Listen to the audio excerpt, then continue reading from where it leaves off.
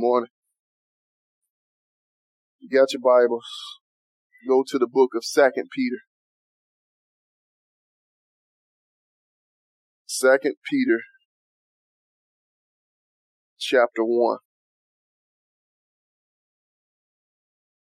We're going to start at verse 2. 2 Peter 1, 2. Let us pray. Father God, in the name of Jesus, God, we thank you. We praise you, for you are God, a great God, a real God. Help us to truly focus on you, God, to never forget you, to always keep you in our minds. Teach us, give us understanding. In Jesus' name, amen. 2 Peter chapter 1, verse 2. 2 Peter chapter 1, verse 2. It says, grace and peace be multiplied unto you through the knowledge of God and of Jesus our Lord, according as his divine power hath given unto us all things that pertain unto life and godliness, through the knowledge of him that hath called us to glory and virtue, whereby are given unto us exceeding great and precious promises, that by these ye might be partakers of the divine nature, having escaped the corruption that is in the world through lust. This opening chapter of the book of Peter is a big deal around here because it's where we get our name from. And there's just a couple points I want to pull out just to tie everything in and keep everything going together. In verse 2, where it says, grace and peace be multiplied unto you through the knowledge of God and of our Lord Jesus Christ. Peter is showing the same thing that we've been talking about for about a year now. The grace and the peace that he desires, that he's praying to be multiplied through the people, it comes through the vehicle of the knowledge of God.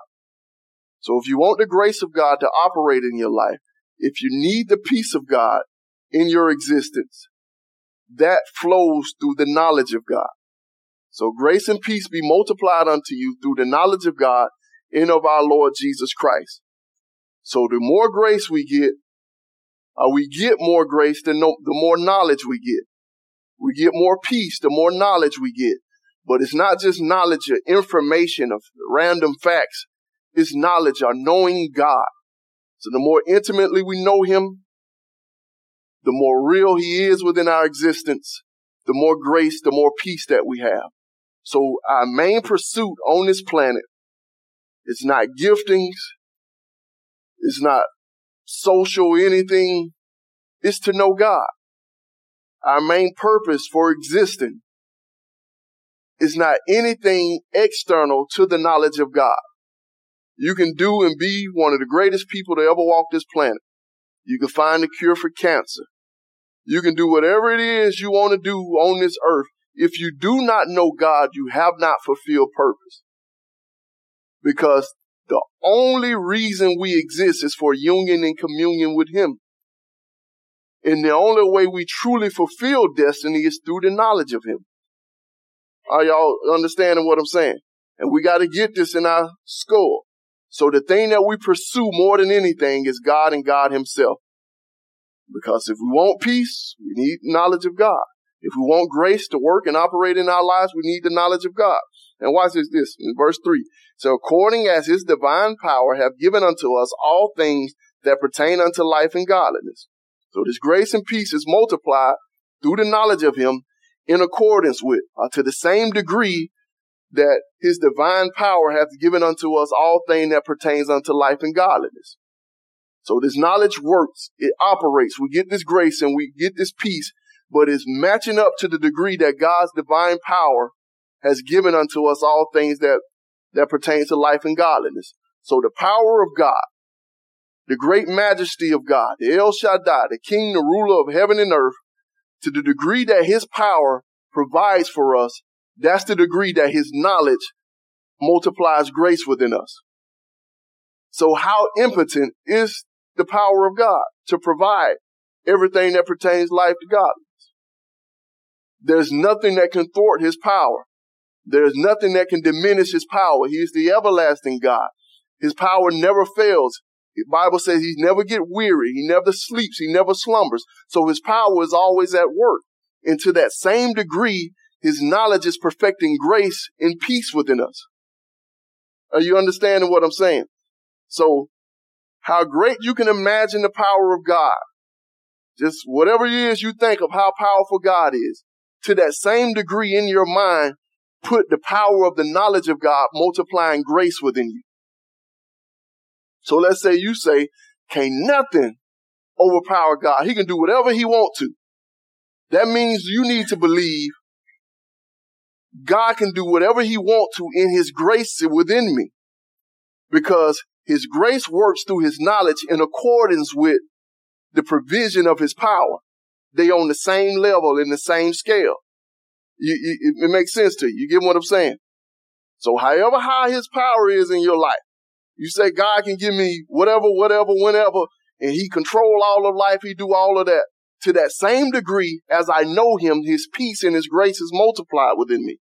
So I need to have the same confidence in his grace working in me as I have in the confidence in his theoretical power to do some abstract thing, because they work in agreement. So it's according as his divine power. So to the same degree that his divine power provides for life and godliness, that's the same degree that the knowledge of him multiplies grace and peace within me.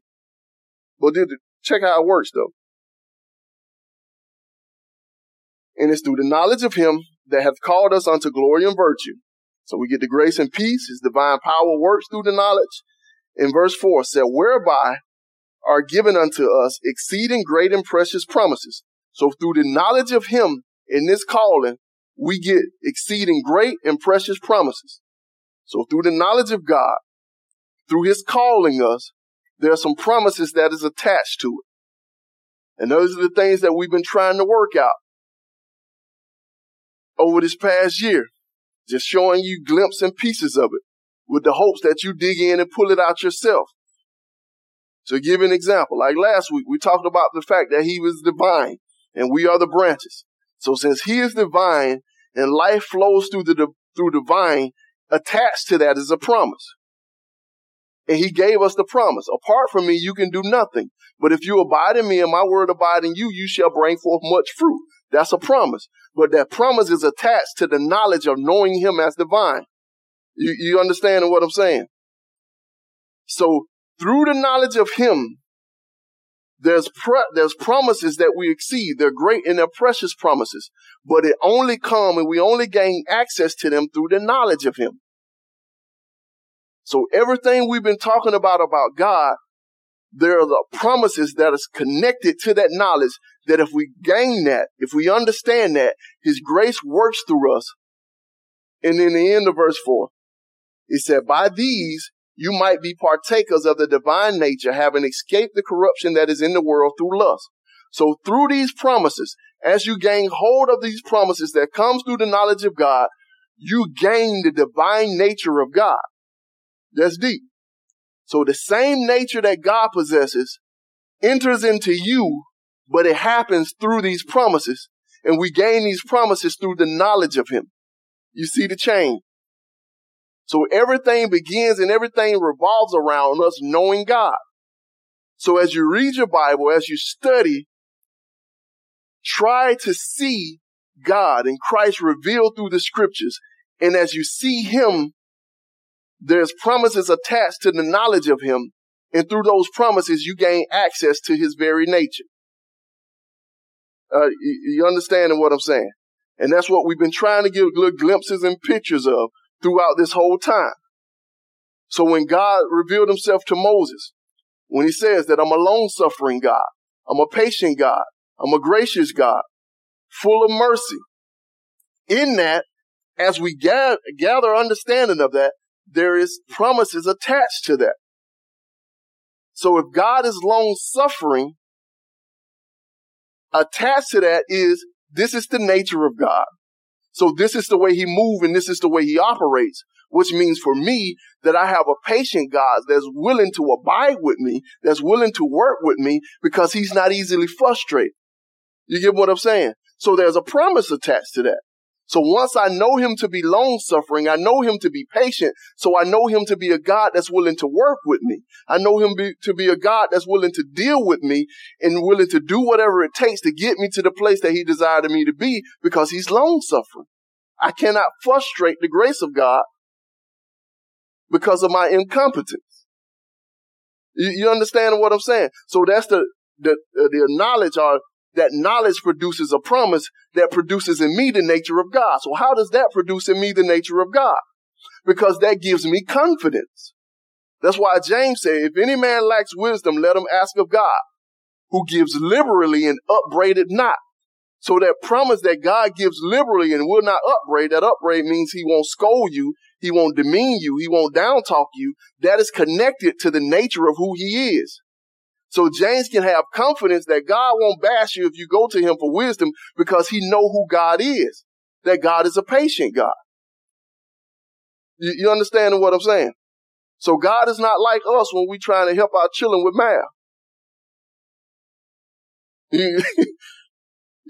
Parents understand that. Like you tell them and they repeat it back to you, then they sit down and put it on the paper and they don't know how to do it. Like, what you mean? You just did it. Or they do one problem and get to the next problem and be like, what am I supposed to do? Y'all understand what I'm saying? And we be like, gone. Because we start off loving and want to help, but after saying the same thing so many times and explaining it to the point where they just said it back to you and they still don't know what to do, you run out. Your suffering ends. And so they end up crying. You end up just kicking them on somewhere and having to walk off, or you slap them across the head, and no homework end up done because you done ran out of patience. But God ain't like that. And so what he's saying is, if he tells you one time and you don't quite get it, he'll tell you again. And you say, I understand. But then you move on to another problem that has the same answer. And you say, I don't see how this gonna work. The fact that God is long-suffering, he's willing to say, start all the way back over from the beginning and explain it to you just like you never heard it before. Because he's a long-suffering God.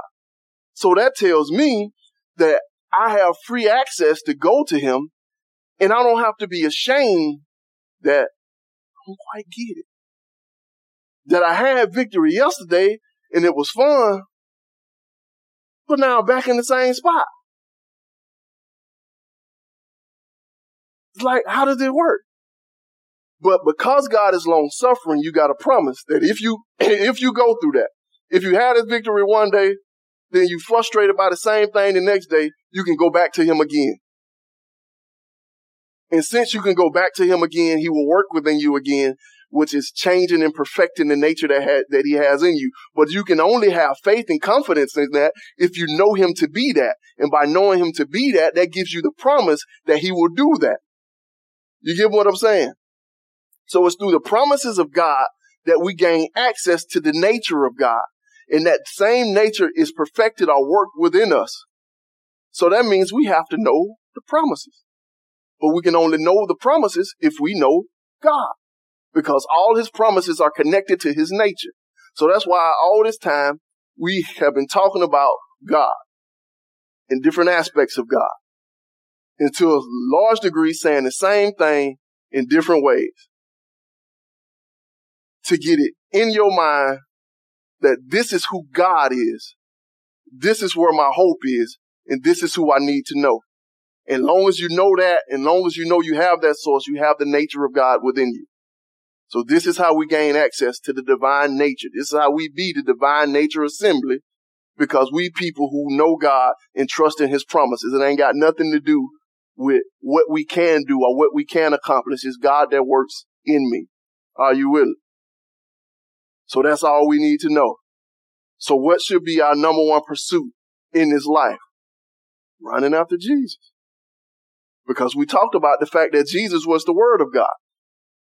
And when we talked about the fact that Jesus was the Word of God, we showed you in John 1 that the Word of God is the one who exegetes, or the one who explains the Father. That John, it says, no man hath seen the Father except the Son who declares him or who exegetes him. And what that literally means, most people think it means that nobody laid eyes on God. You can take it there, but that's not really what he was talking about. What he was saying is no man has perceived him. Nobody has understood God the way he was supposed to be understood, but the Word has explained him. So we get explanation, we get understanding of who God is through the Word of God. So long as we know Jesus to be the Word, we know that we have access to an understanding of the Father that the world can't receive. Because the Word explains him, the Word exegetes him. He is the express image of God. So long as I know God through the Word, I know God in nature because he explains him. Are you understanding what I'm saying? So I have confidence because you say, man, how can I know God? The Word explains him. So when you run into the mysteries or the complexities of his nature, you run to the Word because the Word explains it. He gives us revelation. He gives us understanding. He gives us everything we need so that we can truly know who this God is that we're supposed to understand. So we end up in this circle. I get the grace of God through the knowledge of God. And the knowledge of God produced within me applies to me promises that produce within me the nature of God. And so we try to start. So what do I need to do to know God? You start with God. Because the only way you can know him is if he expresses himself. But the way that he expresses himself is through the Word. So the answer to everything is what? Jesus. I said that man knew what he was talking about when he sung that song back in the 80s. Jesus is the answer for the world today. So the training that we have to get it within ourselves is not to look beyond ourselves in the sense of in this world, or not to look within ourselves in the sense of our own resources, but to always look to Jesus. Because I'm reading the Bible and it get deep and it get hard to understand. It ain't on me to figure it out. I need to know God. Who provides my needs? God. So if I need to know him and I can't quite understand him, whose job is it to teach me? God. So all I need to do is go to Jesus, which gives you a key when you're searching for this thing. So as you're reading this thing, you need to be looking for who? Jesus. Because he's the one that's going to make the Father make sense to you. He's the one that reveals him. And as long as you get that revelation and that knowledge of him, you get the what? The nature. So if I don't see the nature of God in me, that means I need to seek for who? Jesus. Because as long as I get the knowledge of him through the promises of him, I get the nature. So that's why we're going to spend a whole lot of time talking about God. And we've been talking and focusing on the person of the Messiah, Jesus, our Lord and our Savior. But we're going to do something a little bit different. Because when we talked about believing, a long time ago, we made the statement that you can only have faith in a person based off their character and their word. That's the only way you can have faith in somebody, based on who they are and what they say. Faith does not reside in us. We can't create it. We don't make it up. If the foundation for my believing this is in my mind, and me convincing myself that it's true, is not faith. It's foolishness. The only way you can have faith in a person is who he is and what he has said. You understand? And so we're going to go a little bit to a second point. Jesus makes these statements throughout the gospel that sticks with me. He tells us some stuff that he's going to do. And we're going to look at a couple of them. We'll try to get 3 in. We're going to look at a couple of them. But give an example of what I'm talking about. In Matthew chapter 4, Jesus called Peter and his brother Andrew. They out there fishing. And he called them to follow me. He said, follow me and I will make you fisher of men. So that sounds like a promise, correct? So that he called him, say, if you follow me, I will make you fisher of men. And so we're going to take those type statements and see what is it that Christ said he was going to do in our lives and in our reality. Well, let's start at Matthew chapter. Let's go to chapter 16. Matthew chapter 16. Start at verse 13. It said, when Jesus came into the coast of Caesarea Philippi, he asked his disciples, saying, whom do men say that I, the Son of Man, am? And they said, some say that thou art John the Baptist, some Elias, and others Jeremiah or one of the prophets. He said unto them, but whom say ye that I am? And Simon Peter answered and said, thou art the Christ, the Son of the living God. And Jesus answered and said unto him, blessed art thou, Simon Bar-Jonah, for flesh and blood have not revealed it unto thee, but my Father which is in heaven. And I say unto thee, thou art Peter, and upon this rock I will build my church, and the gates of hell shall not prevail against it. And I will give unto thee the keys of the kingdom, and whatsoever thou shalt bind on earth shall be bound in heaven, and whatsoever thou shalt loose on earth shall be loosed in heaven. So this is Jesus sitting down with his disciples, getting towards the end.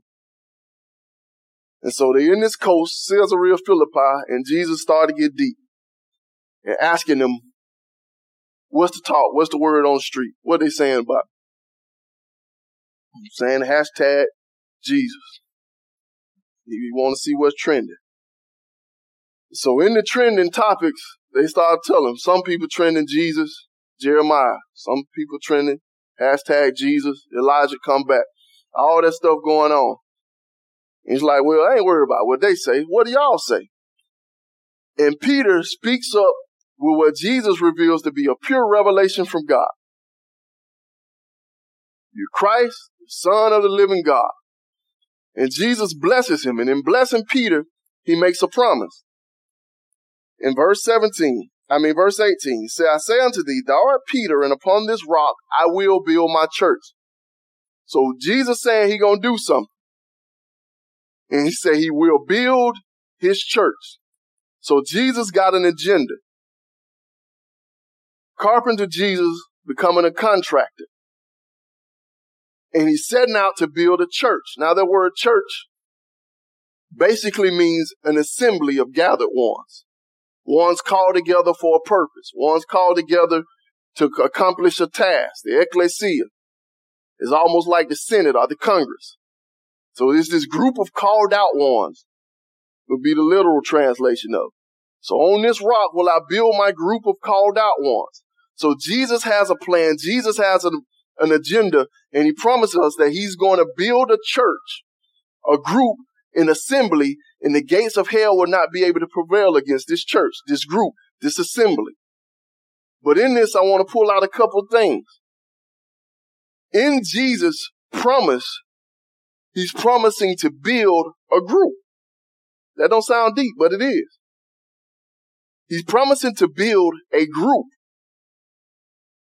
And this is something we have to dig deep down into our skull in our 21st century American mindset, because salvation has become so personalized and everything has to do with us and me, and Jesus is dealing with me, that we miss the corporate work that God is doing. God is not calling or building individuals. He's building a church. You get what I'm saying? And this is his promise to his disciples. This is what I'm going to do. I'm not building a whole lot of people. I'm building one group. And so the idea that God has in his calling of his people is he's not calling you just away from the world. He's not calling you just unto himself. He's calling you to be a part of a group, to be a part of something. And this whole something is a part of the vision and the plan of God. This is what Jesus is working on. So if all of your salvation peaks in yourself, you ain't part of Jesus' plan. If your whole identity of the fact that I'm saved, I'm going to heaven, reach its pinnacle in you, you ain't a part of God's plan. Because if we call to follow Jesus, if we call to be doing what he's doing, if we call to be a part of him, what he said he gonna be doing? Building a church. So if we in him and he is in us, that means we're doing what? Building a church.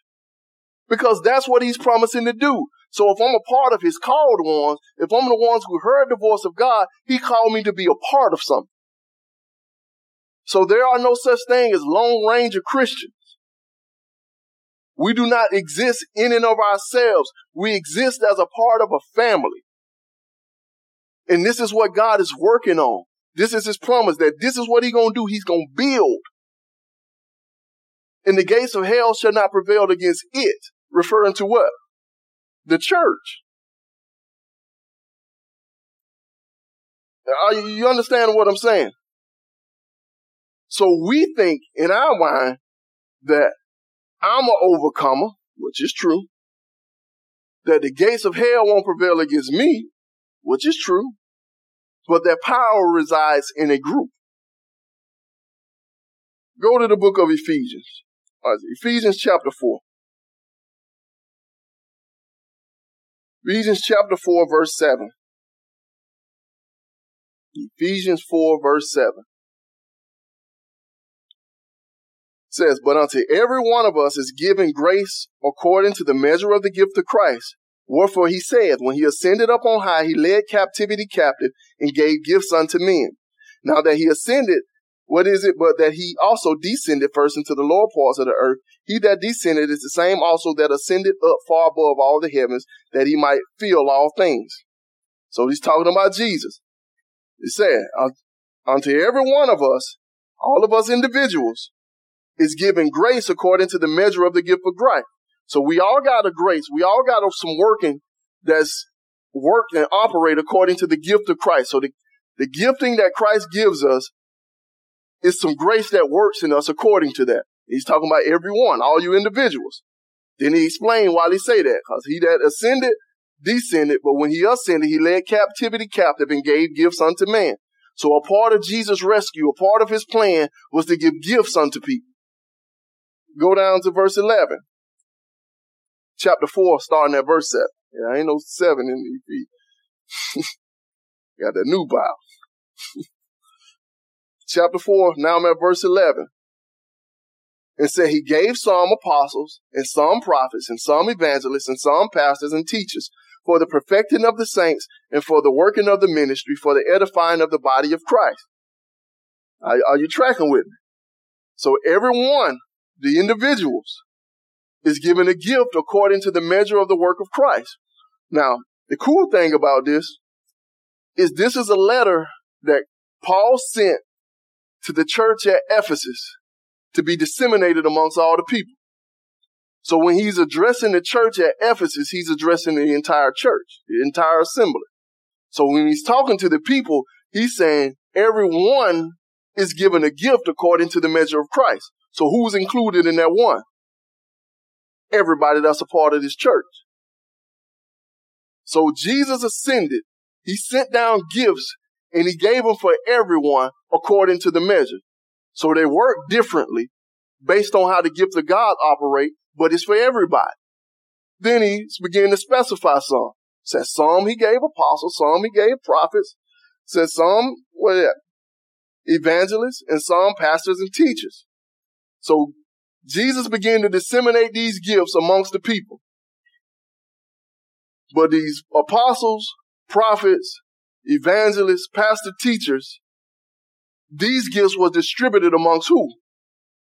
The church. Not the clergy, not the elders, but the body. So there's not this segregated group of people who have access to the special giftings that God has. He gave to everyone gifts according to the measures of the great working of Christ. So everybody got access to this stuff. God giving them out as he pleased amongst the people, not amongst the special class. Are you tracking with me? So why did he give these gifts? Verse 12 said, for the perfecting of the saints.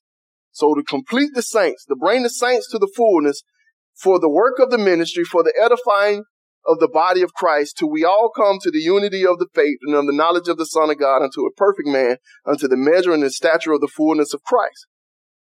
So he gave out these gifts amongst the church so that the body itself would be perfected. So everybody is going to be strengthened.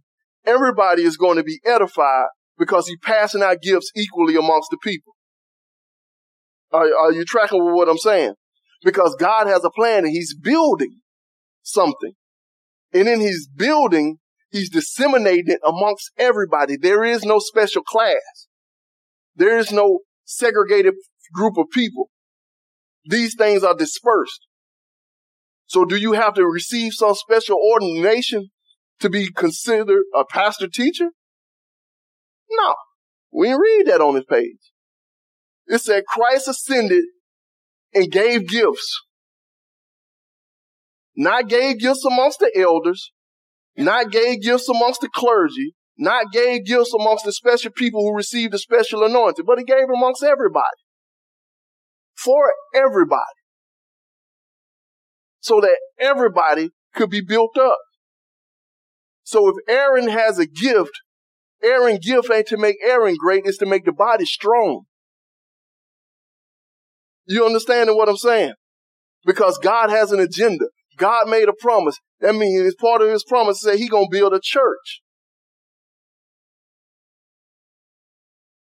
And that's what he's working. That's what he's doing. He's building a body. He's building assembly. And we see the picture of it in this. 13, these gifts operate, these gifts works till we all come unto the unity of the faith and the knowledge of the Son of God, unto a perfect man, unto the measure of the stature of Christ. So God's working and building this church. God's working and operating in this church so that everybody in this assembly will come once all and we match up to look like Jesus. That's God's plan. So if Apostle J makes it and he's walking and looking like Jesus, but none of us are, is his work complete? No. And if Apostle J make it and he walking and looking like Jesus and none of us are, is he operating in his gift? No. Because the gift was given unto him for the building of us. So if we ain't getting built, he ain't working right. It don't matter how great he is. It don't matter what he accomplished on this planet. Unless the people who are connected to him begin to look like him, he ain't nothing. Because the gifts move and operate for the building of the body, and God has a goal in building this church that he's going to build an assembly of people who look like himself. That's what he said he's going to do. So our goal in our mind as we see church and as we view church should be that we are a part of the plan of God. We are a part of the work of God. We are a part of the promise of God, and we get to operate like him and be a part of his operation as well. So he's working on me, and he's working through me, and it's all for everybody. Because he said he's going to build a church. Are you understanding what I'm saying? And that church does not consist of big rocks and little rocks. It consists of a whole bunch of little rocks. Because in that statement, he said, thou art Peter, thou art Petra, but upon this Petros. So you're a little stone, upon this massive stone, I'm going to build my church. And so the Catholic folks are going to tell you, see, Peter is the foundation of the church. But Paul told us that the foundation have already been laid, which no other man can lay, which is Jesus Christ, the chief cornerstone. So Jesus is the foundation of the church. The revelation of the knowledge of him is the foundation of the church. And we're all being built on that same foundation. Peter included. So is Peter greater than Aaron? No. Because the whole reason Peter exists is to make Aaron look like Jesus. The whole reason Peter got revelation was to make Aaron look like Jesus. So Peter is useless without Aaron. And Aaron has same access to the same things that made Peter who he was. Are you understanding what I'm saying? So when we see people in church, we see brothers, we see an assembly that we all need to be helping look like Jesus. So if God is moving in you and he giving you a gift, you want to prophesy, that comes from Jesus. But it ain't to make you great, it's to make the people around you strong. And you ain't got to wait on nobody to ordain you. You ain't got to wait on nobody to commission you. All you do is operate for the edification and the building of the people. So your goal in operating in these gifts is to see the people who with you, who claim Christ like you, look like Jesus. No other thing. So if he gave you the power to lay hands on the sick, you do that to the glory of God for the building of the body. And that's the only purpose for it. To make the people around you look like Jesus. To call people into this body, to edify this body, because that's what Jesus is doing. Go to the first chapter of Ephesians. Watch what he said. Ephesians chapter 1. Ephesians chapter 1, verse 22. I'm going to start reading at 21. 20. Which he wrought in Christ, talk about the great power of God, when he raised him from the dead and set him at his own right hand in the heavenly places, far above all principality and power and might and dominion and every name that is named, not only in this world, but also in the world which is to come, and have put all things under his feet, and gave him to be the head over all things to the church, which is his body, the fullness of him that filleth all in all. This is a beautiful picture that Paul is painting, talking about the exaltation of Jesus. Jesus is seated at the right hand of the Father. He's been given dominion and glory above everything. And he said he gave this to him and made him to be the head over the body, which is the church, that he may be fill all, body, which is the fullness of him that filleth all. So the body of Christ is the fullness of Christ, and Christ is the one that fills all. Just think about that. So the fullness of Christ is placed within his body. So all the greatness and the magnitude that make Jesus Jesus, all the operation and the workings and the miracles that make Jesus Jesus, all the power, authority, and glory that made Jesus Jesus has been placed inside of his body. And we are the fullness of him. That's why Paul can make a statement that it's been given unto him to fill up the sufferings of Christ. Like, that don't make no sense. Jesus paid it all to him I owe. Man, his work was complete, finito. So how he gonna finish or fill up the sufferings of Christ? What was lacking in the sufferings of Christ? Nothing. His suffering was perfect. But his suffering bought salvation while the sufferings of Paul carried it to the world. Are you understanding what I'm saying? So Paul had a part to play in his suffering, and his suffering was comparison to Jesus' suffering, because Jesus suffered to bring salvation down to mankind while Paul suffered to take it out into the world. So there was a connection in Paul's mind between his workings and Christ's workings. So he saw a connection between his sufferings and Christ's sufferings because he understood that he is a part of the body of Christ, and as the body of Christ, we are the fullness of Christ. So Christ operates on this planet now. How? Through us. Through his people. He's building an assembly. He's building a congregation. He's building the work. And that's the idea. That's the picture that he has in mind. Like in the first century Rome, they had the Caesar. The Caesar ran everything. But if you pay close attention, they were not a hierarchy. They didn't have no king. But we see Caesar as a king. And technically he did work and operate as a king. But Rome was a republic because there was a group of people right up under Caesar who pretty much ran and operated all the laws. He had the power to veto and to do whatever he wanted to do amongst them people, but they had power to run and to execute the laws of the kingdom. They established, they wrote the laws of the kingdom as the congregation, as the ecclesia, up under the lordship of Caesar. And it's the same type of picture that Christ gives when he come out, he calling and building his church. So there's this group of people who has the ability through the authority of the one great king to rule and to execute. Are you understanding? That's why the next verse in Matthew 16, verse 19, he makes this statement. And whatsoever thou shalt bind on earth shall be bound. And whatsoever you shall loose on earth shall have been loosed, or shall be loosed. That'll get a little deep now. What in the world does that mean? And if you want to research it, look it up. It means something different depending on what congregation you come from. In the charismatic circles, that means you can stump your feet and roll your neck and tell the devil, I bind you in the name of Jesus. That's what it means. If you're Catholic, it means that the dude who you call father can put a little X on your head and tell you your sins have been forgiven. That's what that means.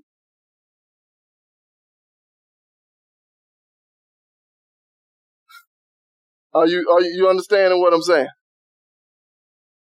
But in reality, when you think about it, we have been given glory, dominion, and power through the person of Christ. Christ moves, he lives, he works, and operates through us. So when he said, whatsoever thou shalt bind shall be bound in heaven. Let's look at it a couple more places. Jesus quotes it. Let me show you something, get the full picture, then we go. Go to Matthew chapter 18. Matthew 18, verse 18, I think is the one I want. 18. I'm going to start reading at 15. It said, moreover, if thy brother shall trespass against thee, go and tell him his faults between thee and him alone. If he shall hear thee, thou hast gained thy brother. But if he will not hear thee, then take with thee one or two or more, that in the mouth of 2 or 3 witnesses every word may be established. If he shall neglect to hear them, tell it unto the church. But if he neglect to hear the church, let him be as an heathen man and a publican. Verily I say unto you, whatsoever you shall bind on earth shall be bound in heaven, and whatsoever you shall loose on earth shall be loosed in heaven. And again I say unto you, that if 2 of you shall agree on earth as touching anything that they shall ask, it shall be done for them of my Father which is in heaven. For where 2 or 3 are gathered together in my name, there I am in the midst of thee. So Jesus, he's quoting that same thing. A couple points I want to point out. Now, in 16, he made the statement, whatsoever you shall bind, it shall be bound, and whatsoever you shall loose, it shall be loose. If you follow the context through, he's actually talking to Peter, because Peter was the one who had the revelation. That's who he was addressing. So the Catholics going to take that and tell you that. That shows you Peter was the apostle, and the Pope got the same power that Peter had, and it flows through. But in this one, he quotes the same thing, but now he's applying it to who? Everybody. Because it said, one of your brothers in a fault, you go to him and tell him your fault one by one. If he don't listen to you, take a couple witnesses. If he still refuse, bring him to the church. And if you don't listen to the church, he shall be as a publican and a sinner, because whatsoever thou shalt bind, who is he talking to? Everybody. So the same power that he claimed to give Peter in 16, he extends to the church now. But now in this context, he's talking about catching a brother in a fault and trying to restore him. So part of this binding and loosing has something to do with forgiveness, has something to do with the acknowledgement of sin. Let's look at one more before we expound. Go to John chapter 20, I think it is. Yeah, John chapter 20. Let me pick up at verse 21. John chapter 20, verse 21. I'm going to try to understand this thing. Then said Jesus unto them again, peace be unto you, as my Father has sent me, even so send I you. And when he had said this, he breathed on them and said unto them, receive ye the Holy Ghost. Whosoever sins you remit, they are remitted unto them. And whosoever sins you retain, they are retained. Seems to be a crazy and funny statement. Like, why would Jesus say that stuff to confuse everybody? Because it sounds a little more vague in binding and loosing. We can make up anything with that one. No. But in here, he says, whosoever sins you remit, they shall be remitted, and whosoever sins you retain, they shall be retained. But look at the tracking again. He said, as the Father sent me, so send I you. So we get the same commission that Jesus got, right? God sent Jesus down, the missionary of the Father. He sends us out. We the missionaries of Jesus. So everybody in this room, if you know Jesus, you're a missionary. Who sent you? Jesus. You don't need no commission from no priest, pastor, bishop, anything. If you got the Holy Ghost inside of you, you are a missionary. Because God gave gifts to people for what? The operation of the work of the ministry. Who get the ministry? We all get it. Ain't nobody big, ain't nobody great, but Jesus. Side point. Told him, receive the Holy Ghost. Whoever sins you remit, they shall be remitted unto you, and whoever sins you keep, they shall be kept. So now let's think about this. I told you, Catholics got a deep explanation. They got books and volumes on this. That's why you go into the little box and you talk to that man, and he put the little X on your head and he tell you, daughter, your sins are forgiven you. You call the little Catholic man, you on your bed about to die, he put the little rosary around your hand, and he make the little X cross your chest of your body, and he said your sins are forgiven you, because that's what he think he's fulfilling, the apostleship of Peter and the authority that they have.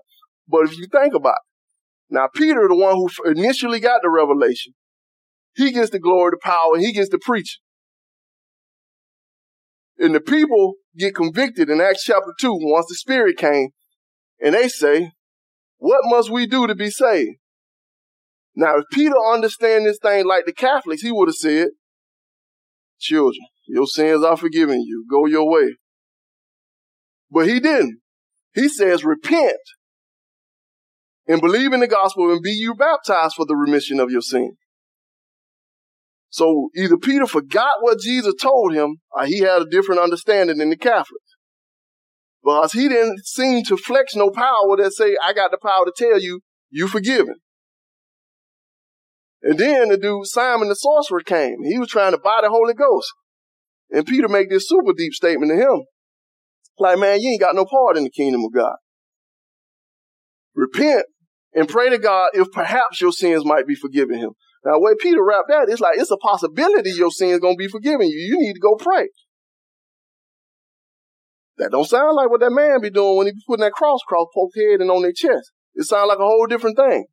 So whatever our understanding of this thing is, it cannot be that we got the power to put a little cross on people's head and telling them, don't worry about it, your sins are forgiven you. So what does it mean? You have the power to bind, you have the power to loose.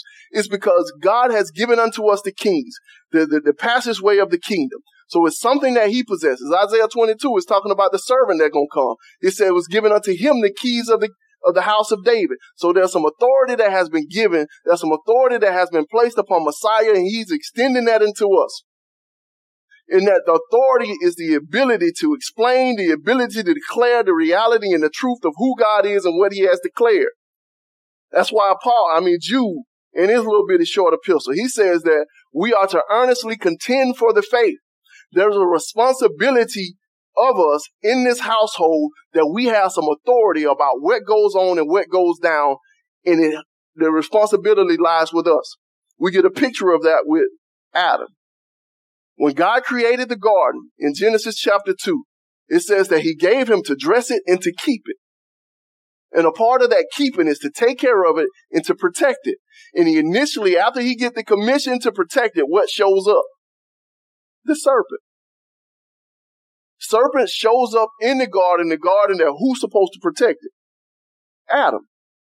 So Adam allowed a serpent into the garden to speak into the life of his wife. And we live in the results of it all the way up to now. Because he wasn't fulfilling his role to keep and to protect the garden.